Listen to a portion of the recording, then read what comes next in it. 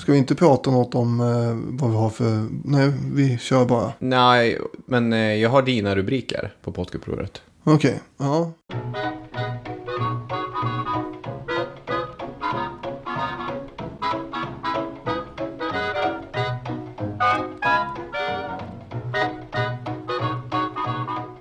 Vi kan väl vara ärliga. En inte helt oväsentlig anledning till att vi idag pratar om påskupproret på Irland 1916 är att det är en händelse med ordet påsk i sig. Och det är påsk när avsnittet släpps. Men det finns trots allt viktiga anledningar till varför vi beger oss till Irland istället för att prata om påskön, påskgodis eller påskliljor. Eller kycklingar, eller harar. Påskupproret är viktigt.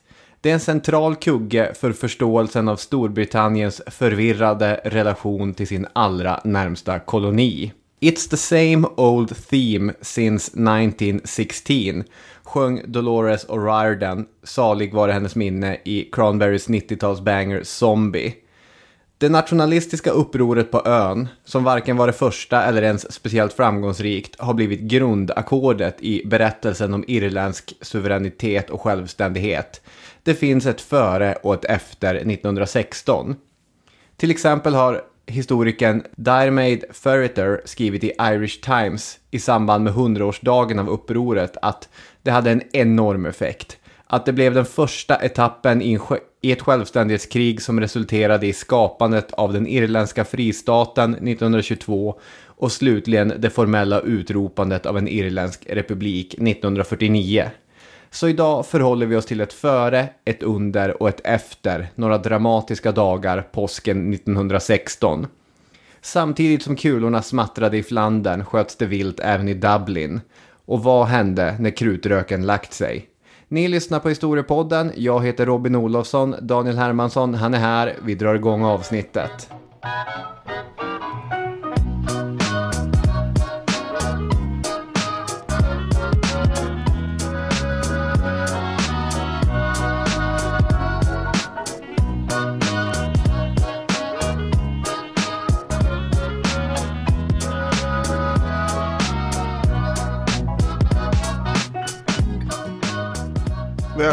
Välkomna till detta påskspecial av Historiepodden. Ja. Om man vill ha en version av lite mer påskig påskspecial så kan jag hänvisa till avsnitt 249. Ja. Där vi faktiskt pratar om påskens orsaker. Men det här har ju blivit lite som julavsnitten numera. Att nu vi letar någonting som på något långsökt sätt kan ha att göra med påsk. Är det så långsökt? Nej. Det hände ju under påsk. Ja, men det här är faktiskt inte så långsökt ändå. Inte som jultalet som Palme höll. Men det här blir ju spännande. Det här är dramatiskt. Ja, verkligen. Ja, jag vet inte varför jag har blivit så otroligt förtjust i det här med att vi varje gång det är någon högtid på något sätt försöker kofota in en liten högtidlig stämning i avsnitten. Men det tycker jag är bra så länge det funkar. Ja. Sen tycker jag inte att man måste kofota in, men varför inte när det väl går? När kofoten passar. Millions of people have lost weight with personalized plans from Noom. Like Evan, who can't stand salads and still lost 50 pounds. Salads generally for most people are the easy button, right? For me, that wasn't an option. I never really was a salad guy. That's just not who I am. But Noom worked for me. Get your personalized plan today at Noom.com. Real Noom user compensated to provide their story. In 4 weeks, the typical Noom user can expect to lose 1 to 2 pounds per week. Individual results may vary. Imagine the softest sheets you've ever felt. Now imagine them getting even softer over time. That's what you'll feel with Boll & Branch's organic cotton sheets. In a recent customer survey, 96% replied that Boll & Branch sheets get softer with every wash. Start getting your best night's sleep in these sheets that get softer and softer for years to come. Try their sheets with a 30-night guarantee. Plus, get 15% off your first order at bollandbranch.com. Code BUTTERY. Exclusions apply. See site for details. I'm Sandra, and I'm just the professional your small business was looking for. But you didn't hire me because you didn't use LinkedIn Jobs. LinkedIn has professionals you can't find anywhere else, including those who aren't actively looking for a new job, but might be open to the perfect role, like me. In a given month, over 70% of LinkedIn users don't visit other leading job sites. So if you're not looking on LinkedIn, you'll miss out on great candidates like Sandra. Start hiring professionals like a professional. Post your free job on linkedin.com/people today.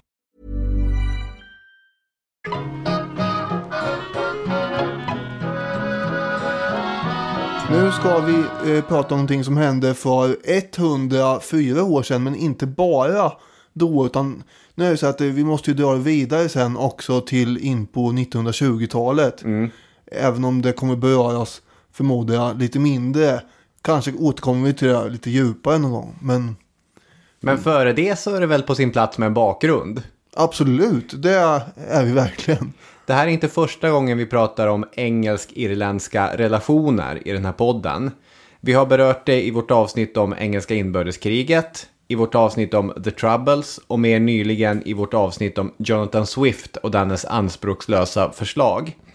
Själv är jag mest peppad på att prata Irland på 20-talet för att ge oss chansen att ta revansch på ett antal irriterande felsägningar i vårt gamla avsnitt om The Troubles i Nordirland på 1900-talet. Den absolut värsta är den upprepade felsägningen Finn Sain. Den kom från mig mest, tror jag.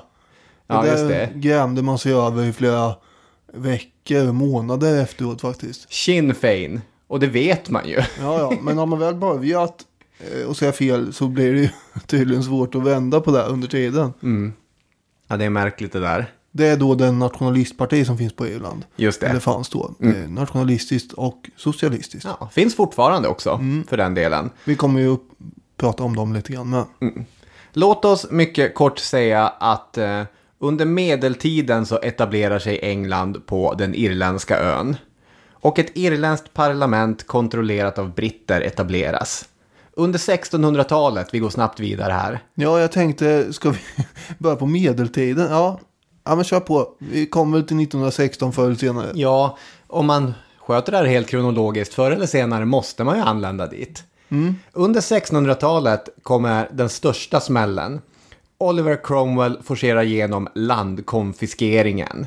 Den gamla irländska maktbasen låg framförallt i Ulster, det som är dagens Nordirland. Och där, för att liksom komma åt där motståndet var som störst, så konfiskerades stora mängder irländskt, alltså katolskt ägt land. Och en stor tvångsförflyttning västerut genomfördes. Det här är och förblir ett av grundproblemen i Irland. 1603 ägde katoliker 90% av all mark på ön. 100 år senare var siffran nere på 14%. Rubriker om den här tiden, om man bläddrar i översiktsverk, brukar vara någonting i led med från invasion till erövring. Jag tror att den kommer från NE, vilket är talande. Sen dyker ju då den här vattendelaren upp också. Motsvarigheten till första världskriget under 1600-talet enligt mig. Ja, vilken är det? Den ärorika revolutionen. Det är den ärorika revolutionen. Det här har vi ju nämnt tidigare vid tillfälle. Alltså 1688 när Wilhelm av Oranien då blev kung och i England. Och vi kommer att komma in på händelser där det här berörs mer framöver, vet jag. Ja. Det vet kanske inte du så mycket om, men en vacker dag ska vi dyka in på det. Och du sa en tease. Ja, så är det. Han då blir ju kung av England och kommer vara den som också besegrar irländarna och deras katolska allierade efter den ärorika revolutionen. Och det här kriget kallas ju för Wilhelmska kriget, och kanske skulle vi ta och fördjupa oss mer speciellt i det också någon gång. Ja, är det tredje gången vi utlovar någonting i det här avsnittet hittills? Ja, men det är bra. För att det där har vi tappat lite efter att folk verkar ta oss väldigt mycket på orden och tror att vi ska återkomma till det vi har sagt att vi vill återkomma till inom snarare framtid. För så är vi inte.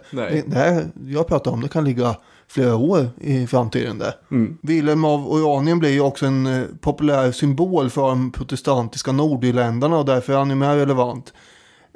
I Oranienorden så går man ju en marsch varje år till minne av Wilhelms seger över katolikerna.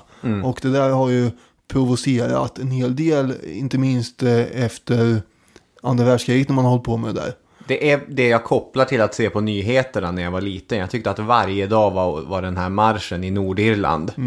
Och då är det alltså Wilhelm man tänker på. Och sen som du sa har vi varit inne på situationen under 1700-talet med Jonathan Swift och allt det här. För det är väl nästa vattendelare, 1700-talet, 1789. Ja, det är ju lite av en vattendelare i historien, det håller jag med om. Den franska revolutionen kommer och blåser nytt liv i folklig kamp över hela världen. Och efter franska revolutionen följer 2 decennier av organiserat motstånd från irländskt katolskt håll. Vilket kommer börja leda till vissa eftergifter, bland annat just gällande landägandet. Ett uppror 1798 som är väldigt uppmärksammat på Irland hade stöd från just Frankrike. Efter den här devisen, det är bra att kasta in en pinne i hjulet för britterna. Varför inte ställa sig bakom irländarna? Men det här upproret som irländska uppror har en egenskap att göras slogs ner från brittiskt håll. Och deras irländska parlament stängdes. Istället blev Irland en del av det brittiska kungariket. Förvisso innebar det här stolar i det brittiska parlamentet, men de här stolarna i det brittiska parlamentet var ej öppna för katoliker. Irland har, vilket ni säkert vet, ett ganska stökigt 1800-tal. Alla grödor utom potatis gick på export, hela ön var avsedd för det. Och potatispesten på 1840-talet slog därför hårt mot den mycket fattiga och mycket tätt bebodda ön. 1 miljon irländare dog, 1 miljon irländare emigrerade. Jag vet inte, men om man törs. Men det här kommer vi väl återkomma till också någon gång. Det tror jag. Ja, okej. Vi behöver inte påpeka det varje gång kanske. Men då kan man istället peka på en följd. Efter de här mycket uppslitande åren på 1840-talet så bildas IRB, Irish Republican Brotherhood, som kommer spela en viss roll i det här avsnittet. De är hemliga militanta separatister. 1912, då lades det 3:e förslaget för att man skulle få begränsat självstyre på Irland fram i det brittiska parlamentet, i underhuset där. Det var ett ganska försiktigt förslag. Det handlar inte på något sätt om att man skulle få något som handlar om självständighet. Något så hysteriskt kunde man inte tänka sig. Nej. Utan det handlar om att Irland kanske ändå skulle få ha ett eget parlament här nu. Så man fick pyssla lite med olika lokala frågor i. Just det, välja några representanter. Det kanske de kunde få pyssla med åtminstone. Det var tydligt reglerat att det brittiska parlamentet skulle stå över det irländska. Och den engelska regeringen skulle alltid ha veto i alla frågor. Så att det var många hängslen och bälten och allt möjligt här för att det inte skulle bli för fritt. Nej, så var det. Det var inte den här drömreformen som de mest, vad ska man säga, radikala separatisterna på Irland hade drömt om. Nej, så är vi ju, men det irländska nationalistpartiet till exempel, de hade ju strävat efter något dylikt ända sedan 1880-talet ändå. Man kan tycka att det är konstigt att de strävar efter ett så begränsat självstyre, men de ansåg att det gällde att vara realistisk. Och planen var ett steg för att sen kunna avancera och få ännu mer självstyre. Så att de var ju helt och hållet med på det här. De tyckte att det gällde att få vad man kunde få. Man hade ju 2 gånger tidigare lagt fram de här förslagen, men de hade ju inte gått igenom. Nej, för systemet är ju så, och det är det som är så kittlande med det här. Det är ju 2-kammarsystem i Storbritannien, och liberala brittiska politiker och det här irländska nationalistpartiet hade baxat igenom, likt löntagarfonderna i Sverige på 1980-talet, hade baxat igenom förslaget. Ja, det är väldigt många likheter här. Men det sköts ner i överhuset. Men systemet som fanns på plats under tidigt 1900-tal var att överhuset fick inte lägga in veto en 3:e gång. Så nu när det skulle gå igenom underhuset en 3:e gång, då stod den mer konservativa brittiska, vad ska man säga, makten, politikerna, påhejarna utan inflytande. Så att nu skulle home rule i den form som det gick få igenom i underhuset bli verklighet. De hade ju tidigare, det konservativa partiet också, de hade ju hela tiden varit emot det här förslaget. De hade ju som mål att, citat, döda home rule med vänlighet. En taktik alltså att man skulle politiskt förhandla med i-länderna om diverse lagstiftning och så där. Man skulle göra reformer inom jordbruket, satsa på industrin och sen under tiden så försökte man då hela tiden rösta ner förslag om home rule. Men nu var ju då tredje gången gillt som du säger. Och samtidigt som det här då dryftades så försökte konservativa politiker med alla tänkbara medel förhindra att home rule blev verklighet. Vi har till exempel Winston Churchills pappa Randolph Churchill som var en av de här. De började uppvigla den protestantiska majoriteten i Ulster på ett sätt som Alf Åberg i Irlands historia beskriver som hänsynslöst. Och Randolph Churchill tillskrivs sägningen Ulster will fight, Ulster will be right. Ja, men det är ju klatschigt. Det rimmar ju, det är ju klatschigt. Sonen Winston kommer också engagera sig i det här påhejandet att motverka home rule till varje pris. Och en variant var ju att om man nu inte kunde lägga in veto så kunde ju lorderna i överhuset åtminstone förhala det hela i 2 år. Och det var det man gjorde. Det är bara det att innan de här 2 åren har gått så har ju en ny vattendelare i historien uppdykt. Och det är första världskriget. Precis. Och då läggs ju allting på is. Ja, det blir inget home rule trots att man 1914 hade röstat igenom det. För som du säger, samtidigt som 2 kulor smällde i Sarajevo så skedde andra saker på Irland. Den unionvänliga sidan, alltså irländska protestanter, hade med fasa följt utvecklingen. Och deras slogan är näst efter No taxation without representation, alltså amerikanska frihetskrigets klassiska slogan, den mest klatschiga rimmande du någonsin har hört. Home rule is Rome rule. Just det. Och det är för att man tänker sig då att här i bakgrunden kommer ju Rom sitta och styra. Påven är det som kommer bestämma över Irland om det här går igenom. Så är det. Vi kommer bli helt utan makt. Lite överdrivet är det. Till exempel var ledaren för det irländska nationalistpartiet själv protestant. Men när man hittar en sån här förbenat bra slogan då kan man ju inte låta sådana saker för att stå i vägen. Nej, precis. Så är det ju. I Ulster samlades en stor privatarmé under namnet UVF, Ulster Volunteer Force. De får vapen från Tyskland som inte har något annat intresse i den här matchen än att försvåra den engelska krigsinsatsen. Det är ju ett problem som engelsmännen verkar ha kontinuerligt genom historien. Alltid är det någon annan motståndare som gärna beväpnar deras uppstudsiga undersåtar. Som svar på UVFs bildande tas liknande initiativ från irländskt nationalistiskt håll. Irish Volunteers, en irländsk frikår, bildas. Så helt plötsligt är unionist- och republikansidan organiserad och militariserad. Tyskland var väl egentligen inte mindre pigg på att beväpna den irländska nationalistiska sidan. Men helt plötsligt så var anglo-irländska poliser lite piggare på att beslagta tyska vapenleveranser. Ja, det fanns ju många på Irland faktiskt som inte var så förtjusta i det här förslaget om home rule. Trots att nationalistpartiet alltså var där.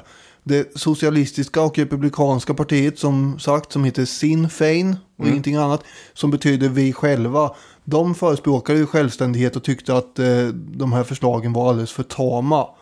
Och det vi ska prata om idag, alltså påskupproret, det är ju det som kommer göra att partiet blir ännu mer radikalt än vad det var tidigare också. Grundaren för partiet, Arthur Griffith, han hade ingenting med påskupproret att göra. Nej. Ska man ju säga, men ändå. Däremot så har vi socialisten James Connolly, han var inblandad. Och hans kommentar i tidningen The Irish Worker var att lagförslaget som hade gått igenom där 1912 var den ruttnaste uppgörelse ett segerrikt folk någonsin gjort med en lagvrängande och föraktad regering. Ja, skulle du beskriva Connolly som slagkraftig? Ja. Han är inte konflikträdd. Nej, Connolly. Det kan man inte påstå. Det är många av de här ledarna och de här aktörerna som är otroligt intressanta. Och de här liven som människor kunde leva sent 1800-tal och tidigt 1900-tal. Ibland när man läser om dem tycker jag de känns påhittade. Ja, men som att Connolly höll på att flänga fram och tillbaka till USA och han var medlem i såväl amerikanska Industrial Workers of the World, där Joe Hill höll på, som att vara medgrundare till det irländska socialistpartiet. Han hade också en egen frikår, Irish Citizen Army, som hela tiden var på de mer nationalistiska frikårarna. Nu kör vi, nu drar vi igång revolutionen. Men kom igen. Det är ju så här med en del personer i historien, att deras liv passar ju perfekt för att göra film om, eftersom de är med överallt och har ett finger i varenda syltburk som finns öppen. Men så känns det som alla personer i det här avsnittet är. Ja, okej, ja. Jo, men det här är ju en synnerligen intrikat historia också. Det ska ju sägas att de flesta i allmänheten var ändå positiva till att det verkar gå i rätt riktning med det här Home Rule-förslaget. Det är sant. Du nämnde ju The Irish Volunteers. Just det. Och en av ledarna för den rörelsen är ju Roger Casement. Och han är då anglo-irländare från Nordirland, protestant, men också brinnande irländsk patriot. Det här är den mest intressanta person som jag har läst om på ett halvår, tror jag. Jag har nämnt honom tidigare i podden i ett annat sammanhang. Därför att man reagerar ju direkt på namnet Casement, och då går tankarna till Kongo. Ja, han är ju nämligen egentligen mest känd kanske, åtminstone tror jag i Sverige, eftersom den här boken vi nämnde förra veckan, Leopolds vålnad, där är ju han en av aktörerna då i kampen för att klä av Leopold II, den belgiske kungens egna koloni, Kongo. Just det, han undersökte de larm som hade kommit från missionärer och skrev The Casement Report, som var viktig för att skapa allmän opinion mot Leopolds skräckvälde. Ja, han är Storbritanniens konsul i Kongo och har ju sett då det här gummislaveriet bland annat med egna ögon och så. Han är också en person som har träffat på Henry Morton Stanley. En aktör som är en av de stora upptäckarna helt enkelt. Och Casement beundrar ju Stanley väldigt mycket, men han blev ju snart varse hur olika de var. Casement var ju en rakryggad och ridderlig herre i sin framtoning, och han var i och för sig dålig på att pruta i affärer med den svarta befolkningen, var det någon som noterade. Författaren till Mörkrets hjärta, Joseph Conrad, han träffade också på Casement 1890 i Kongo, och så skrev han tänker och talar väl. Han är högst intelligent och mycket sympatisk. Och samtidigt så är ju då Stanley typen som kan hugga av svansen på sin egen hund och sen ge den som mat till hunden. Vilket då förfärar Casement väldigt mycket förstås. Nu finns det faktiskt ännu värre saker att jaga upp sig över när det gäller Stanley än att han hugger av svansen på sin egen hund. Men det säger ändå något om karaktärsskillnaden mellan de här två. Ja, verkligen. Den självupptagne Stanley, han noterar i sin tur då att Casement var ett bra exemplar av en duktig engelsman, och hade alltså helt missat eller ignorerat att Casement var irländare. Men Casement var ju en sann människovän. Han engagerade sig i den här rörelsen för att se till att Leopold som sagt blir av med kolonin Kongo och få stopp på övergreppen. 1913 så är han tillbaka på Irland och blir en av ledarna för The Irish Volunteers då. Och när första världskriget utbryter sommaren 1914 så är antalet frivilliga i det här The Irish Volunteers uppe i 160 000. Det är väldigt många. Ja, verkligen. Jag flikar bara in det också. Han hade mellan Kongo och Irland också gjort en session i Brasilien och Peru, där han återigen hade undersökt koloniala brott. Och han menade att det fanns ett släktskap mellan afrikaner, indianer och irländare som bara förtryckta folk kan förstå. Ja. Så att det finns också något sånt här, men hans liv är larger than life, och det kommer vi få se allt eftersom. Världskriget gör ju dock att väldigt många istället värvas till den brittiska armén för att skickas ut på kontinenten.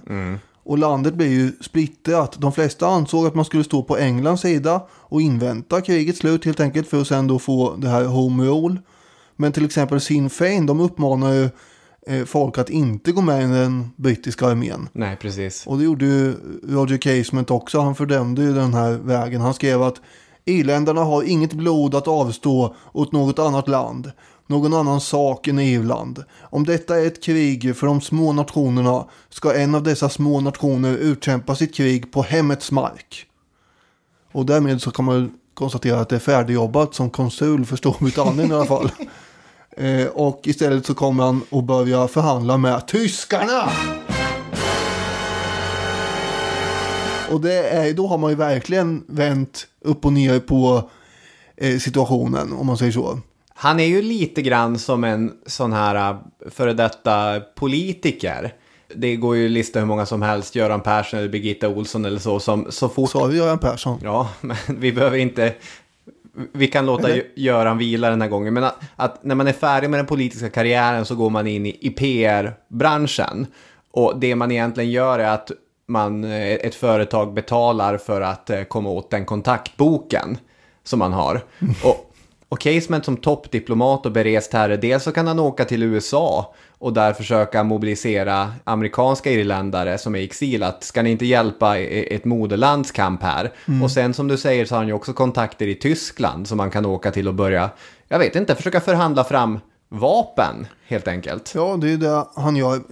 Grejen är dock att tyskarna är ju mest intresserade av att bara skapa oroligheter på Irland, och de var ju beredda att göra det även om de inte trodde att det skulle leda till någonting särskilt.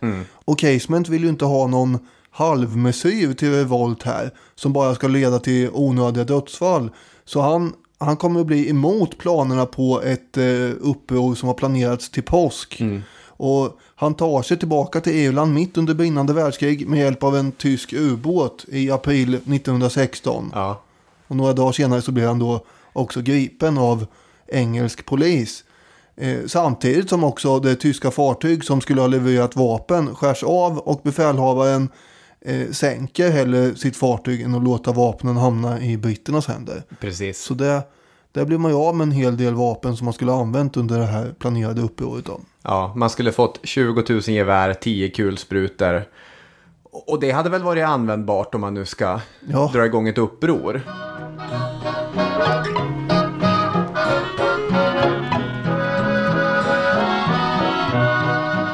Så ni har börjat bekanta er vid några av de här namnen nu. Vi har alltså James Connolly som är militant socialist.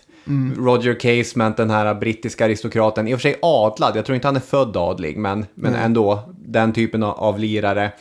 Jag tänkte man kan visa vilket brett eller brokigt gäng det här är. För den tredje stora ledaren som ni kommer träffa på är då Patrick Pearse, som är en av de mest inflytelserika.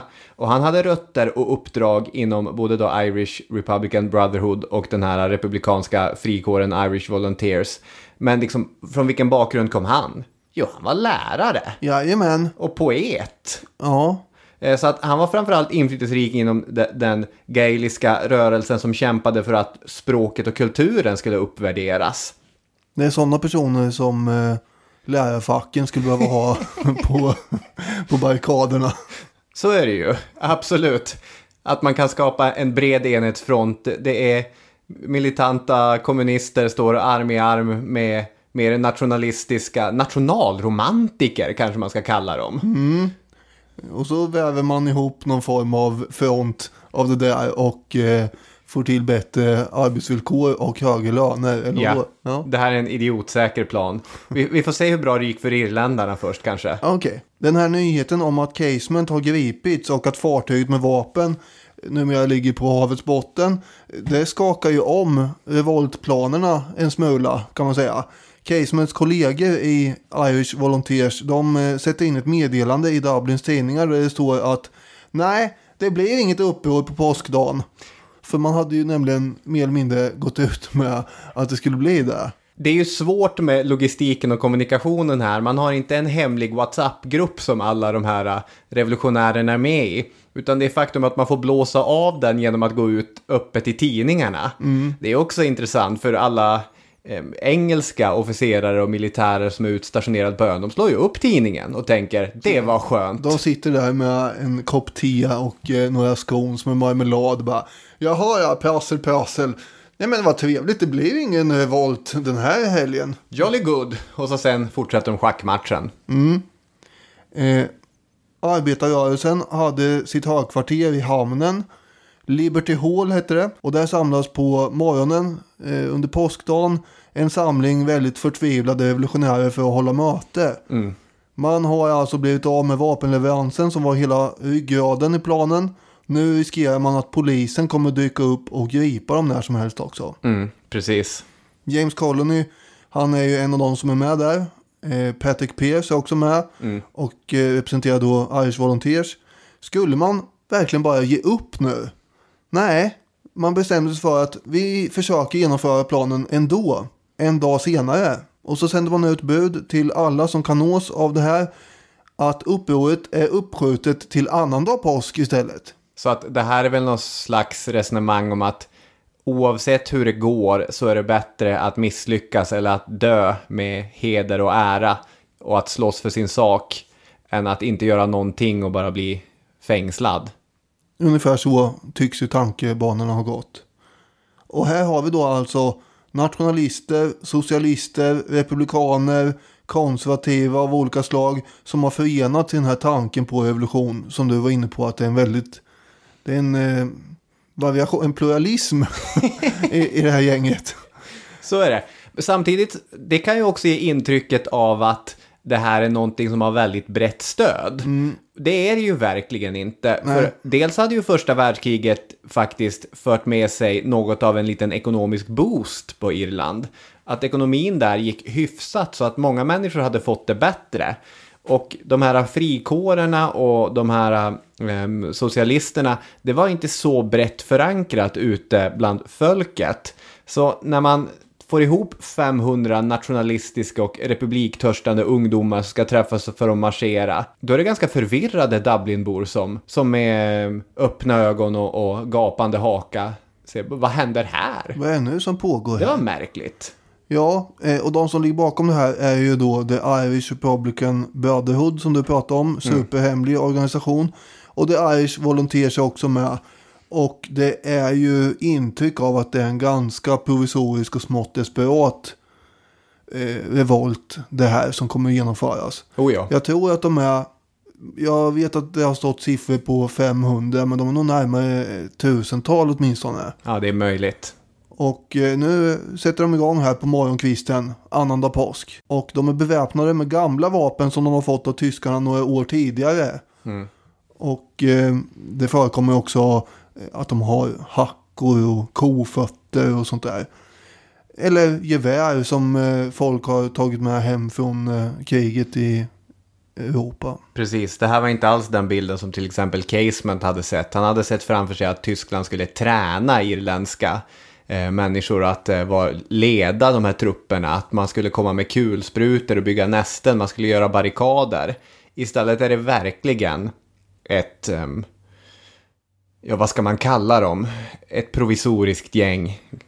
Glada amatörer. Tyskarna hade ju lite annat att stå i också så att de kanske inte prioriterar det här. Klockan 12 på annandag påsk så slår revoltörerna till mot centrala delar i Dublin. Planen är att man ska besätta en rad viktiga byggnader. Men på många ställen kommer man att misslyckas, inte minst på grund av brist på deltagare. Det finns en stor park som heter St. Stephens Green. Och den besatte man som en slags utgångspunkt och hade förläggning för deltagarna och så där. Och så tog man en järnvägsstation, ett bageri, ett sjukhus och domstolsbyggnaden. Däremot så misslyckas man ju med att ta över slottet, Dublin Castle. Den är väldigt märklig den saken tycker jag. För allting jag har läst om det är att Dublin Castle var väldigt underbemannat. Och att de här revolutionärerna mycket möjligt hade kunnat ta det. Men de inleder alltså en sorts stormning av det. De skjuter en obeväpnad polis som vaktade slottet. Det är upprorets första dödsfall. Men sen avbryter man det där mitt i. Av någon anledning. Och det liksom blir ingenting. Jag tror att ledaren för det anfallet blev lite nervös och fick kalla fötter och trodde att det var mer folk som försvarade slottet än vad det var. Det var ju där som den brittiska administrationen hade sitt högsäte. Precis. Så man vågar inte riktigt helt enkelt. Ja. Nej, precis. Och man gör också lite tafatta försök att ta över anrika Trinity College. Och det hade varit bra kan jag säga om de fick ge vantarna på det. För att det är stora murar runt det här universitetet och ligger ganska centralt och sådär. Men det misslyckas man ju med också, och Bank of Ireland tar man inte heller. Det är svårt att säga ordet anrika utan att tänka på Gävle IFs speaker. Vi välkomnar Mjällby till denna match på anrika Strömvallen. Det är Trinity College och Strömvallen som är anrika. Bland många andra byggnader. Jag tänker nog där ändå att man kan väl klämma in väldigt många. Kalmar slott. Ganska anrikt. Ja. Kanske till och med några hack över Strömvallen. Ja, anrika på olika sätt. Det viktigaste som man tar, det är det stora postkontoret. Det är ju den byggnad som är stora symbolen här. Och efter man har tagit postkontoret och med det tycker man att man har strypt informationsflödet in och ut ur Dublin, så går Patrick Pearse, som nu har blivit upprorets ledargestalt, och ställer sig utanför postkontoret. Och han börjar högtidligt läsa ur en proklamation. Jag läser ur Alf Åberg här. Det hette i detta historiska aktstycke dopattesten till det irländska republiken. Irländska män och kvinnor.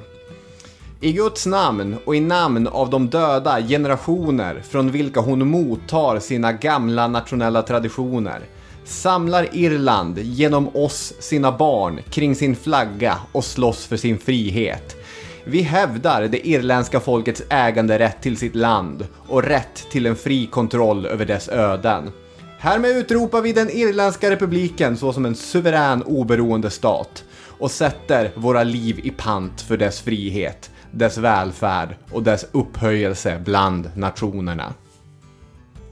Och det låter ju storslaget. Och för en person som Pearse och för de hundratals andra som aktivt deltog så var det nog också storslaget. Men scenen har samtidigt någonting underväldigande i sig eftersom de allra flesta Dublinbor som går förbi inte fattar vad som händer. Nej, de är ute på sin söndagspromenad där. Och så är det någon som står och högtidligt läser upp någon slags proklamation. Vad är det som händer här? Britterna, de har ju ungefär 400 soldater i stan.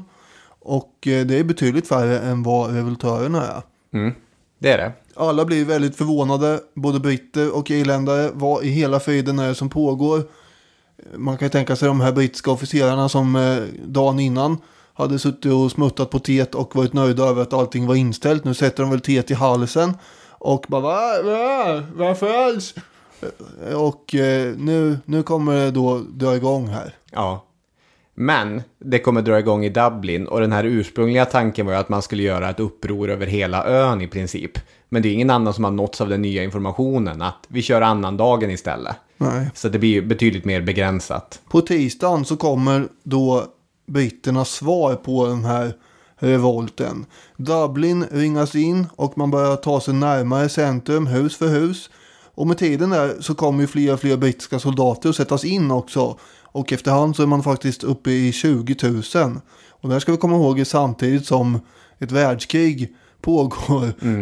Och man behöver alla möjliga soldater på andra platser egentligen. Men det är ju bara 2,5 timme med färja mellan Holyhead och Dublin. Så att det är inte så att det är inte jättesvårt logistiskt sett för britterna att få fler mannar på Irland. Sen är det ju intressant att de prioriterar det så hårt såklart. Ja. Så fort som möjligt satt man också in artilleri för att bombardera husen. Och Alf Åberg som du nämnde innan här, han skriver så här. Så snart ett hus var urblåst gick trupperna fram. Gatorna sveptes rena med maskingevär. Och under påskveckans sista dagar brann stadens centrum. Dag och natt pågick den ojämna kampen. Knappt 1000 ungdomar mot en 20-dubbelt överlägsen fiende. Och många Dublinbor tyckte också i början att det här var ju spännande på något sätt. Och insåg inte riktigt allvaret i det hela. Och när striderna byter ut så är det många som ger sig iväg för att försöka få en skymt av det här pangandet.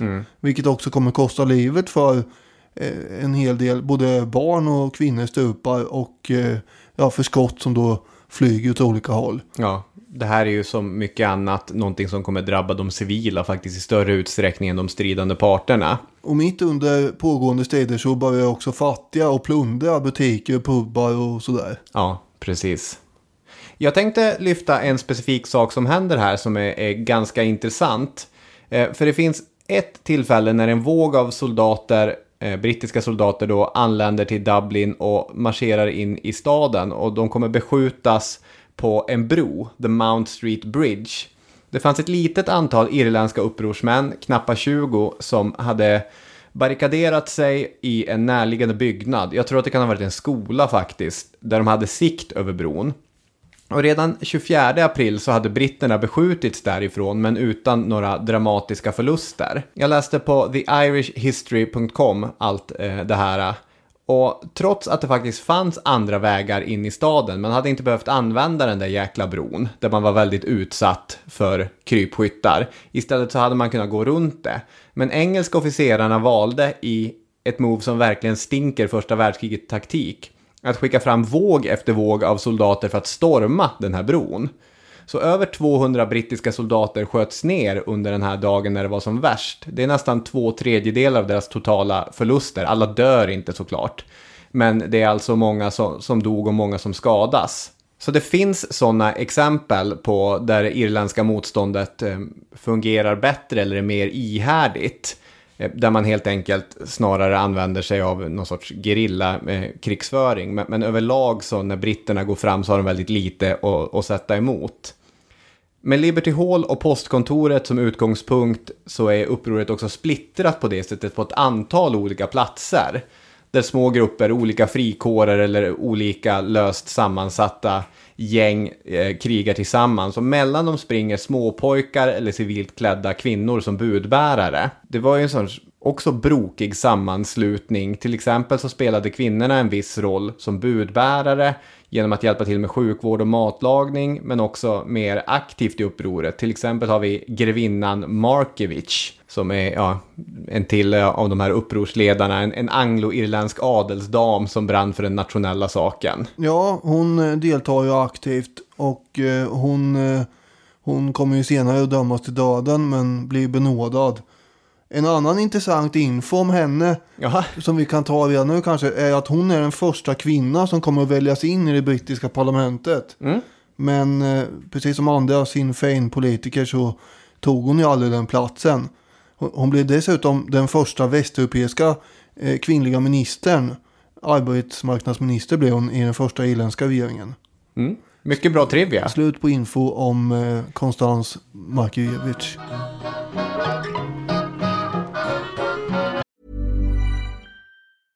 Jewelry isn't a gift you give just once. It's a way to remind your loved one of a beautiful moment every time they see it. Blue Nile can help you find the gift that says how you feel and says it beautifully with expert guidance and a wide assortment of jewelry of the highest quality at the best price. Go to BlueNile.com and experience the convenience of shopping Blue Nile, the original online jeweler since 1999. That's BlueNile.com to find the perfect jewelry gift for any occasion. BlueNile.com. Many of us have those stubborn pounds that seem impossible to lose, no matter how good we eat or how hard we work out. My solution is PlushCare. PlushCare is a leading telehealth provider with doctors who are there for you day and night to partner with you in your weight loss journey. They can prescribe FDA-approved weight loss medications like Wegovy and Zepbound for those who qualify. Plus, they accept most insurance plans.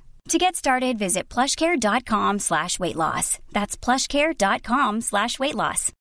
Millions of people have lost weight with personalized plans from Noom. Like Evan, who can't stand salads and still lost 50 pounds.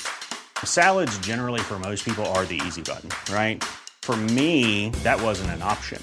I never really was a salad guy. That's just not who I am. But Noom worked for me. Get your personalized plan today at Noom.com. Real Noom user compensated to provide their story.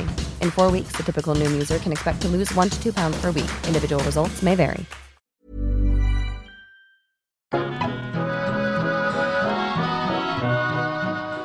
Det här artilleriet som britterna använde, det gjorde ju att byggnaderna blev nermalda till grus och förstörda fullständigt. Och dessutom så skjuts ju gasledningar av, vilket då skapar bränder och stort inferno i centrala Dublin. Det blir den första europeiska staden i mannaminne att kvaddas, att läggas i ruiner. Inte sen Napoleonkrigen hade ju det här pågått. Sen behöver den inte oroa sig, för ganska snart skulle fler europeiska städer börja kvaddas. Jo, Så är vi ju. Michael Collins, som vi kommer att prata mer om alldeles snart, han är ju då en 26 år gammal deltagare i påskupproret här. Han hade ju trott då att britterna inte skulle sätta in artilleri eftersom det tekniskt sett var deras egendom. Dublin styrdes ju av britterna. Varför skulle de vilja skjuta sönder sina egna byggnader och sånt där? Lite naiv är ju en beskrivning, men det blev inte så i alla fall. De hade inga sådana skrupler, utan de ville bara stampa ner det här. Sen om det blev grushögar av deras egendom, det verkar de inte bry sig om. Nej. Andra konsekvenser av det här är att irländarna som folk, de blir mer arga på rebellerna än på britterna. För de anser att det här är upprorsmakarnas fel att deras stad blir helt förstörd. Och på fredagskvällen den här veckan så börjar Patrick Pearse inse att slaget är förlorat. Och då ska han ha hållit ett tal vid postkontoret till sina anhängare där och sagt att, citat, under 4 dagar har ni kämpat och slitit, nästan utan uppehåll, nästan utan sömn, och i intervallerna i striden så har ni sjungit sånger om Irlands frihet. Ingen har beklagat sig, ingen har frågat varför. Var och en har offrat sig själv i kampen för Irland och för friheten. Om ni också inte vinner denna kamp hade ni förtjänat att göra det. Tror du att det var svårt att få Pearse att börja hålla tal? Nej, det tror jag inte. Han hade nog suttit och knåpat på det här ett par dagar kanske. Mitt i de här striderna så har ju fler av dem som senare skulle bli framträdande deltagit också. Till exempel Eamon de Valera. Just det. Och han kommer senare då bli Irlands premiärminister, och han hade varit den som ledde ockupationen av järnvägsstationen. Och han är den sista som ger upp och blir gripen. Det är en mycket intressant typ som också dyker upp framöver här i avsnittet. Michael Collins, som vi nämnde, han hade då cyklat omkring eller sprungit omkring med olika budskap mellan de här ockuperade byggnaderna. Och han blir ju senare också en av ledarna för de irländska styrkorna under det kommande befrielsekriget 1919. Grundare mer eller mindre av den anrika, kanske fel ord, men mytomspunna IRA. Ja. Socialisten James Connolly, han kommer också överleva striderna nätt och jämnt ska sägas, för han får allvarliga splitterskador och blir gripen. Och på lördagen så kapitulerar revoltörerna genom att hissa vit flagg på det här totalt sönderskjutna postkontoret. Och vid det här laget så har ungefär 450 personer dödats och över 2600 sårats. Och stans centrum ligger i grushögar. Precis. Jag har sett en uppskattning av hur många döda vi har då. Då har vi alltså 254 civila döda, 132 brittiska soldater döda och 64 av revoltörerna döda. Det här är ju uppskattningar, och man ska också komma ihåg att många av de brittiska soldaterna som sköts egentligen var irländare som slogs i den brittiska armén. Attityden mot rebellerna, som först hade varit ganska negativ, kommer efter någon vecka här att övergå till sympati istället. Vad kan det bero på? Ja, vad kan det bero på? Det kan bero på britternas stenhårda nyper med de som har stått bakom upproret. Ungefär 150 stycken kommer att få många års straffarbete, och ett par tusen hamnar i interneringsläger, och 16 stycken kommer att avrättas. Ja, och det är väl framförallt det här som är britternas absolut största felkalkylering i det hela. Verkligen. Att man uppmärksammat och över en ganska lång period dödar den ena personen efter den andra. Och under det här så börjar opinionen svänga. Att man börjar tycka synd om de här ledarna, och man börjar tänka, herregud, nu dör en till. Och det kanske var en ganska viktig sak då som de slogs för. För att förkorta, arkebuseringen gör dem till martyrer. Alf Åberg berättar om George Bernard Shaw, den socialistiska författaren som år 1916 satt på Irland och funderade när han skulle få sitt Nobelpris. 1925 skulle vara rätt svar på den frågan. Vi har pratat om Shaw tidigare. Han förekom till exempel i avsnittet om anarkismen. Shaw kommenterade avrättningen av Patrick Pearse på följande sätt. Man kan inte döda en man i hans ställning utan att göra honom till martyr och hjälte. Han må sedan dagen före upproret ha varit bara en av de mindre poeterna. De skjutna irländarna kommer nu ta plats bredvid Emmet och de andra martyrerna och ingen makt i himlen eller på jorden kan förändra den saken. Den engelska straffpolitiken förvandlade de här ledarna till någonting mycket mäktigare i döden än vad de någonsin hade varit i livet. Och de enda 2 ledarna av något inflytande som besparas är dels som du sa tidigare grevinnan Markievicz för att hon var kvinna och som du också nämnde tidigare Eamon de Valera eftersom han var född i USA. En av dem som inte överlever det här, det är ju Roger Casement. Han har suttit inburad ända sedan han greps. Och han betraktas ju som en martyr, kommer han göra redan innan nästan han blir hängd. Ja, han har inte varit aktiv i det här upproret, men han står åtalad för landsförräderi. Och det är inte fel. Alltså. Nej, det här stämmer ju naturligtvis. Men nådansökningarna haglar in till myndigheterna. Så är det. Och brittiska kulturpersonligheter också undertecknar ju långa listor till hans försvar här. Arthur Conan Doyle skriver arga debattartiklar. Ja, men myndigheterna sitter ju på någon form av triumfkort här. Alla Alan Turing, typ.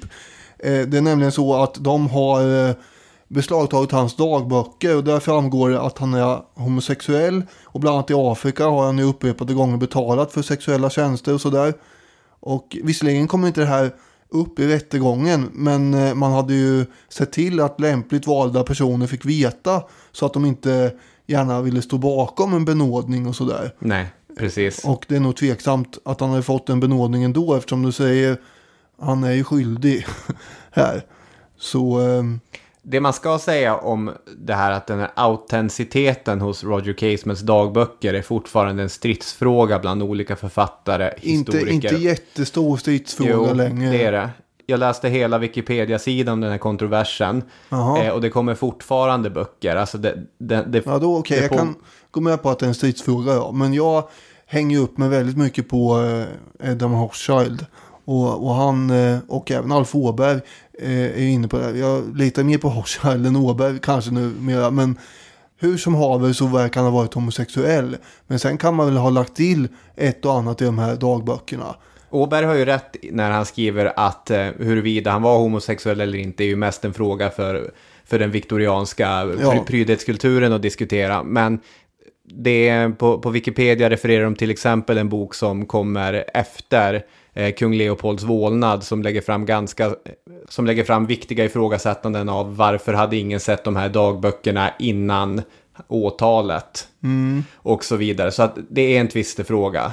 Okej, då backar jag på den punkten, men hängs gör han. Det gör han. Det skulle ju de som vill mena då att de inte är helt och hållet äkta, de här dagböckerna, de gör ju naturligtvis det med en egen vinning för ögonen också, därför att det handlar om att tvätta den här hjälten fri från alla moraliska dubier. Absolut. Så att det är inte så att man bara är ute efter någon form av vad ska man säga, sanning nödvändigtvis, utan man har ju sina egna intressen även den sidan. Nej, så är det ju. Och liksom i den här engelska anklagan mot Casement så ingick ju också i att det var ganska unga pojkar han hade köpt sex av, att det liksom, det var inte bara att måla upp honom som homosexuell, utan det var dessutom att liksom måla upp honom som en skenhelig och ganska perverterad person. Och många av de här böckerna är ju skrivna med en stark tendens åt ändra hållet. Jag säger bara, allt jag säger är att det finns en debatt. Och det kan jag ju köpa då. Böden som skulle avliva Casement, han har skrivit så här: jag ska alltid minnas hans ädla anletsdrag, det förnöjsamma och lyckliga leendet när han villigt hjälpte min assistent, hans lugna militäriska steg, hans snabba och viktiga svar till den katolske prästen medan han marscherade mot sin förtidiga död. Roger Casement var säkert den tappraste man som det fallit på min olyckliga lott att avrätta. Det är svårt att läsa det där citatet utan att få ett brett leende på läpparna, för man tänker bara, vad härligt för böden att han fick träffa en så glad och trevlig prick som Casement. Ja, just det. Det kanske skaver lite att vara den som ska avsluta det hela då i och för sig, jag vet inte. Är det ungefär som en så här SL-kontrollant som kommer... Var ska det här ta vägen? Ja, men en gång blev jag ju påkommen med att åka tåg utan att ha giltig biljett. Det var mest ett misstag egentligen. Det var att jag åkte pendeln mot Uppsala. Och så när man passerar Knivsta så behöver man ju UL-biljett. Och det hade jag tänkt lösa på plats i Uppsala, för jag skulle ju vidare till Gävle. Men då kom det en kontrollant. Och jag blev påkommen. Och så berättade jag bara som det var. Och så sa jag, du får väl skriva ut din bot. Det är inte mer med det. Och då blev han väldigt glad över, men det var trevligt. Och vad härligt, det är så många som börjar tjafsa och som ska göra en sak av det här. Men du la platt bara, jag har felat. Ja, precis. Jag hittade, det var min inre Roger Casement som kom fram. Ja, verkligen. Väldigt... nej, det är inte särskilt likt. James Connolly då, som sagt, han är ju då i väldigt dåligt skick. Man har ju släpat ut honom på en bår och sen bundit fast den vid en stol så att han inte ska ramla av den, och sen så skjuter man ihjäl den. Det var hans sätt att säga hej då till jordelivet. Patrick Pearce är också förstås en av dem som avrättas. Alla arkebuseras utom Casement som hängs. Eamon de Valera, som då har en spansk pappa, vilket ibland är en förklaringsorsak till att han har ett annat temperament än de andra. Det är inte jag som säger. Det finns teorier om det också förstås då. Han sätts i fängelse däremot. Han ansågs inte vara en av de främsta ledarna. Och samma sak med Michael Collins, som bara var budbärare och en av många unga som var med i det här. Han hamnade inte heller under förstoringsglaset. Just det, Michael Collins som spelas av en ung Liam Neeson i en film från 1996 med Michael Collins. Där spelar Alan Rickman, känd från Die Hard, Robin Hood, Love Actually, De Valera. Ja, just det. Och De Valera är ju lite av, han får ju lite av skurkrollen nästan i den här filmen. Ja, huruvida det är helt rättvist går att diskutera, men det är åtminstone ett oerhört porträttlikt framträdande av den här skådespelaren. Alan Rickman är ju otroligt duktig. Ja. Jag tänker lite grann på Liam Neesons 90-tal också. Alltså han var inte blyg när det gällde att dammsuga till sig historiska roller. Det är liksom, vad har du, 92 eller 93 så gör han Oscar Schindler. Året efter gör han Rob Roy, den irländska nationalisthjälten. Året efter det gör han Michael Collins. Ja, han höll på att hamna lite i ett fack där, kan man säga. Ja, tur att han har brytit sig ur det. Nu är han bara pappa som ska få tillbaka sin kidnappade dotter. Ja, just det. Alla de här personerna, särskilt de som avrättas, kommer ju betraktas som martyrer på Irland. Och avskyn mot britterna och den här sympativågen för rebellerna kommer ju öka dramatiskt de närmsta åren. Sinn Féin, partiet, de vädrar i morgonluft här. De får mängder av väljare i nästa val till det engelska parlamentet som är i december 1918. Partiets taktik är ju, som jag var inne på innan, i och för sig att aldrig skicka någon ledamot till det här parlamentet. Nej. Eftersom man måste ju svära trohetsed till den brittiska monarken om man ska sätta sig där. Och deras ledamöter från Nordirland idag, de intar ju fortfarande inte sina platser i det brittiska parlamentet. Nej.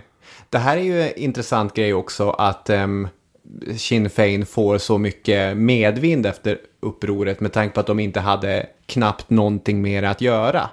Utan det var ju de här IRB och några andra löst anslutna, men alla de var ju så hemliga så att ingen visste ju det, utan man bara antog att det är säkert Sinn Féin som har dragit igång det här. Just det.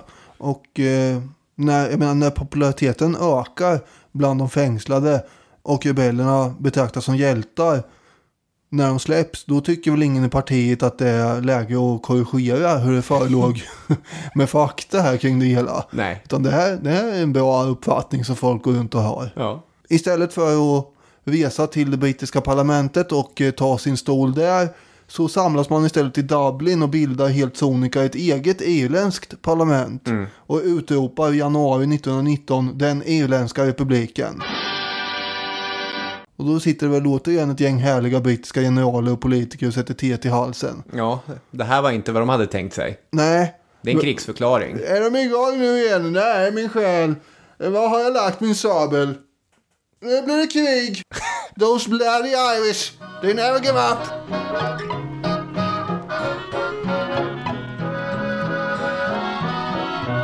Och nu kommer det bli krig då, 1919 till 21.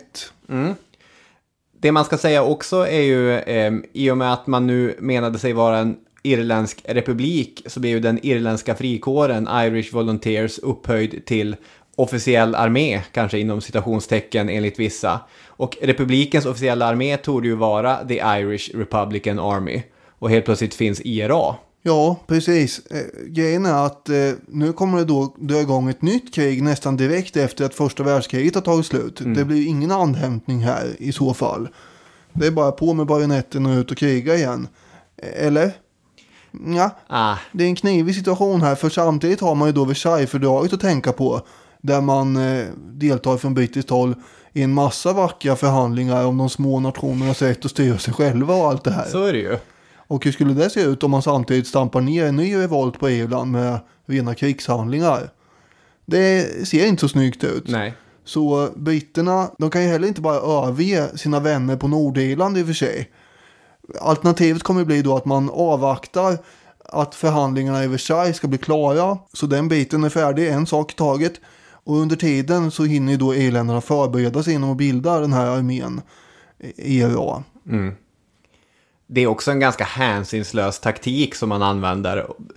Man är ju vis av erfarenheten från till exempel påskupproret att man kan inte på bred front bara kriga mot britterna när man är numerärt och militärt tekniskt underlägsna. Så istället så är det mer den traditionella gerillakrigsföringen som man går till. Och inte minst försöker man provocera fram britterna att begå övergrepp mot irländska mål och människor för att skapa en starkare antibrittisk opinion på ön. Till exempel har vi november 1920 som är den första blodiga söndagen på Irland, när 14 misstänkta brittiska spioner mördas i Dublin. Det här är då en provokation, vilket britterna, de biter på provokationen. Ja. Med en otrolig fin känsla för vad som är lagom dramatiskt kör man in en tank på en fotbollsarena och öppnar eld. 14 civila kommer dö. Ja, det här är ju med i den där filmen Michael Collins också. Ja, precis. Och den här typen av händelser skapar ju starkare opinion mot britternas närvaro på ön. Vad som kanske också ska sägas är att det inte liksom reguljära brittiska soldater i huvudsak som gör det här, utan man har ju alltså från regeringens håll bestämt sig för att man ska värva någon form av frivillig frikår där ganska många kriminella kommer att ingå som sänds till Irland. Black and Tans kallas de här. Och det kommer bli väldigt förbittrade strider mellan irländarna och de här Black and Tans, som också får ganska dåligt rykte i England ju. Apropå Michael Collins så har det ju uppstått och gjorde redan då en romantiserad legendbildning. Den är äventyrlige, hjältelika ynglingen som lurar britterna med hjälp av olika förklädnader och sådär. Och Alf Åberg, han menar att det var inte alls så egentligen, utan det här är bara mytologi som uppstod under kriget för att det behövdes och sådär. Alf har ju pratat då med personer som kände Collins, och de menar att han snarare var en klok och kylig strateg, som en praktiker helt enkelt, som inte tog några onödiga risker. Men det är väl inte omöjligt i och för sig. Så var det ju troligen, om Åberg också säger det. Men sen behövs ju kanske den här romantiseringen av en person för att ha någon att sluta upp kring dem. Alf Åberg skriver också så här om kriget i sig. Det krig som nu började fördes inte i första hand mellan två regeringar, utan mellan två relativt självständiga och okontrollerade styrkor. Sammandrabbningen dem emellan medförde en fruktansvärd förödelse över hela landet och stegrade våldsamt hatet mellan de båda folken. Och IRA, de ägnar sig åt gerillataktik som du säger. De ger sig på byggnader, vapendepåer och så vidare. De har ju ständigt ont om vapen och pengar. Men de har ju stöd av de vanliga irländska hushållen och av katolska kyrkan. Det är inte dåligt. Och Åberg skriver igen: det var en böljande kamp utan fronter och utan segrar. De civila engelska myndigheterna kunde inte mer återvinna irländarnas förtroende. Men rebellerna kunde i sin tur aldrig driva ut engelsmännen med militära medel. Ändå gick striden vidare. Och efter ett år så släpar sig i alla fall parterna till förhandlingsbordet. Och britternas nya förslag är ju ett slags home rule-förslag igen då. Det anglo-irländska avtalet.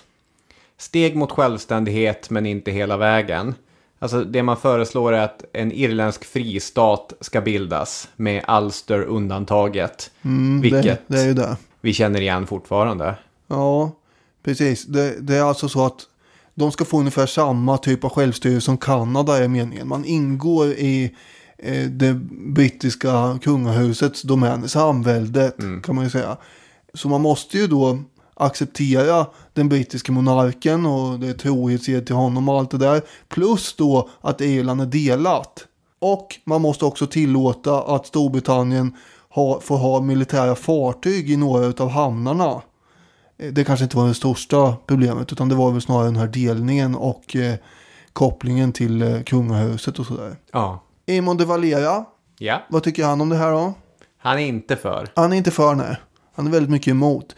Det är Michael Collins som har, trots sin ungdom och fast han inte har några egentliga, alltså han är chef för IRA.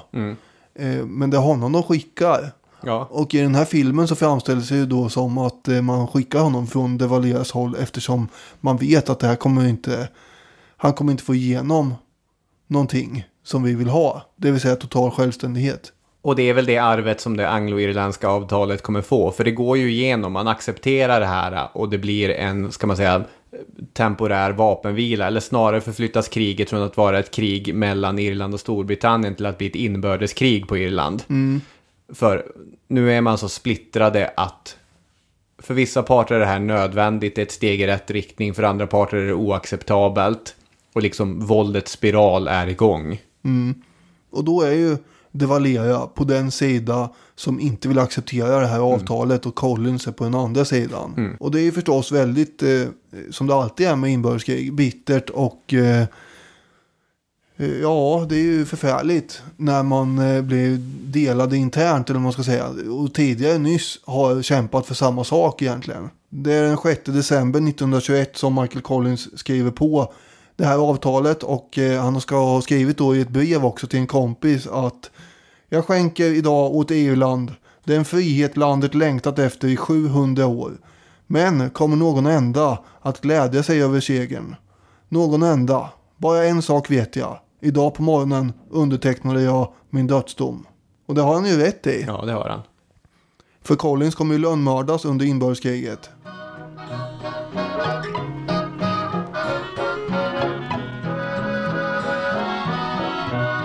Egentligen fram till mitten av 1930-talet så kommer den här home rule-aktiga varianten med den irländska fristaten att gälla.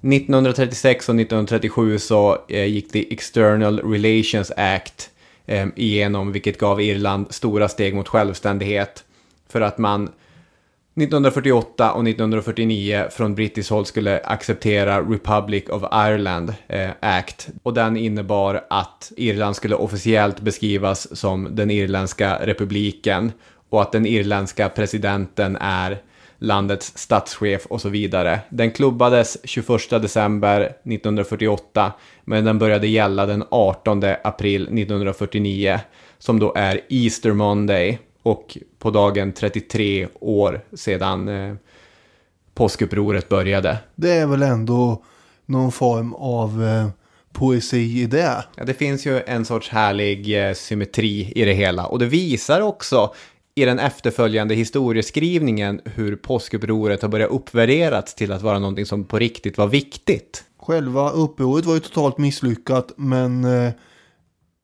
Nordirland är ju alltjämt en del av Storbritannien. Den delningen har man inte lyckats göra någonting åt. Och senast i Brexit-svängen så var ju det där källa till trubbel eftersom man är orolig för en skarp gräns på Irland då. Ja. Nu blev det väl inte så heller ändå. Men det var ju mycket snack om det. Men det är ju en gordisk knut som ligger där. Och det kommer en massa olika Boris Johnsonar och Tony Blairs och allt vad det nu är, och titta på den där knuten och tänker, hur ska vi hugga den? Nu för jag Robin här till den gordiska knuten som Alexander den store högg av med ett svärd helt enkelt. Man skulle lösa, det här är då någon form av mytbildning kring en annan ledare. Om jag ska förklara ditt uttryck som du använder här bara. Det var en knut i Gardien, eller vad det hette, som var helt omöjlig att lösa. Och det var någon form av så här knep och knåp och grej som alla som traskade förbi den här platsen var tvungna att ge sig på att försöka. Och då drog Alexander bara sitt svärd och slog av den här barmliga knuten. Och då delade den ju på sig. Det var inga problem. Men så kan man inte riktigt göra i det här fallet då. Jag vet inte hur det skulle gå till. Nej, det är alltjämt ett problem och ett sår som i och för sig sedan 1998 inte blöder längre. Då man fick på plats Good Friday, fredsavtalet. Men det är stökigt. Eamon de Valera, han bildade ett nytt parti och blev något mindre radikal i mitten på 20-talet. Och han kommer bli 1900-talets stora irländska profil. Man kan säga att han blev nästan någon form av landsfader. Och det var han som hade då stridit under inbördeskriget emot Michael Collins och de som ville ha det här avtalet efter frihetskriget. Och både under påskupproret, befrielsekriget och inbördeskriget sen så var han ju extremt principfast och kategorisk. Alf Åberg skriver så här: vad man än må kalla honom och omdömena om honom är mycket skiftande. Någon fridens och försoningens man har han aldrig varit. Denna irländska revolutionens hårde och principfaste banerförare. Vem är han? Trots att han är den mest omskrivna personligheten i landet är det svårt att få grepp om honom och hans gärning. Och han avgick först 1973 som president. Och då var han en blind 90-årig gammal farbror. Och naturligtvis den överlägset äldsta statsmannen i Europa. Det var länge sedan då, 1973, som han hade ockuperat den här järnvägsstationen i Dublin 1916. Ja, verkligen. Och i slutet för övrigt på den här Michael Collins-filmen så kommer ett citat från de Valera. Där han har sagt: jag tror att med tiden kommer historien att hylla Michael Collins bedrifter på min bekostnad. Och det sa 1966. Och det får man väl nog säga att han hade rätt i det. Det var ju framsynt. Ja, det var det. Vilken påskstämning vi har nu. Ja, verkligen. Nu får vi ta och knäcka några ägg och skumma lite must. Ja. Trycka i oss påskgodis. Ge oss ut och leta reda på någon hare. Var och en för sig då i så fall med avstånd. Så är det. Tänk på handhygienen och håll avstånd ute i äggjakten. Ha det riktigt, riktigt bra, så hörs vi igen nästa söndag. Ja, ha det bra. Hej, hej!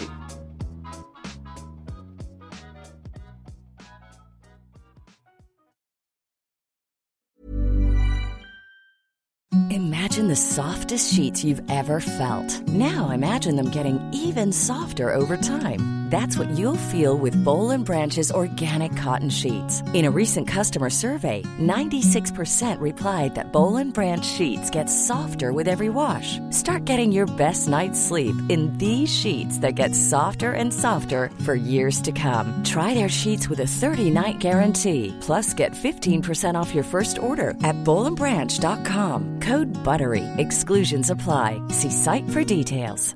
Even when we're on a budget, we still deserve nice things. Quince is a place to scoop up stunning high-end goods for 50 to 80% less than similar brands. They have buttery soft cashmere sweaters starting at $50, luxurious Italian leather bags, and so much more. Plus, Quince only works with factories that use safe, ethical, and responsible manufacturing. Get the high-end goods you'll love without the high price tag with Quince. Go to quince.com/style for free shipping and 365-day returns. Planning for your next trip? Elevate your travel style with Quince. Quince has all the jet-setting essentials you'll want for your next getaway, like European linen, premium luggage options, buttery soft Italian leather bags, and so much more. And is all priced at 50 to 80% less than similar brands. Plus, Quince only works with factories that use safe and ethical manufacturing practices. Pack your bags with high-quality essentials you'll be wearing for vacations to come with Quince. Go to quince.com/pack for free shipping and 365-day returns.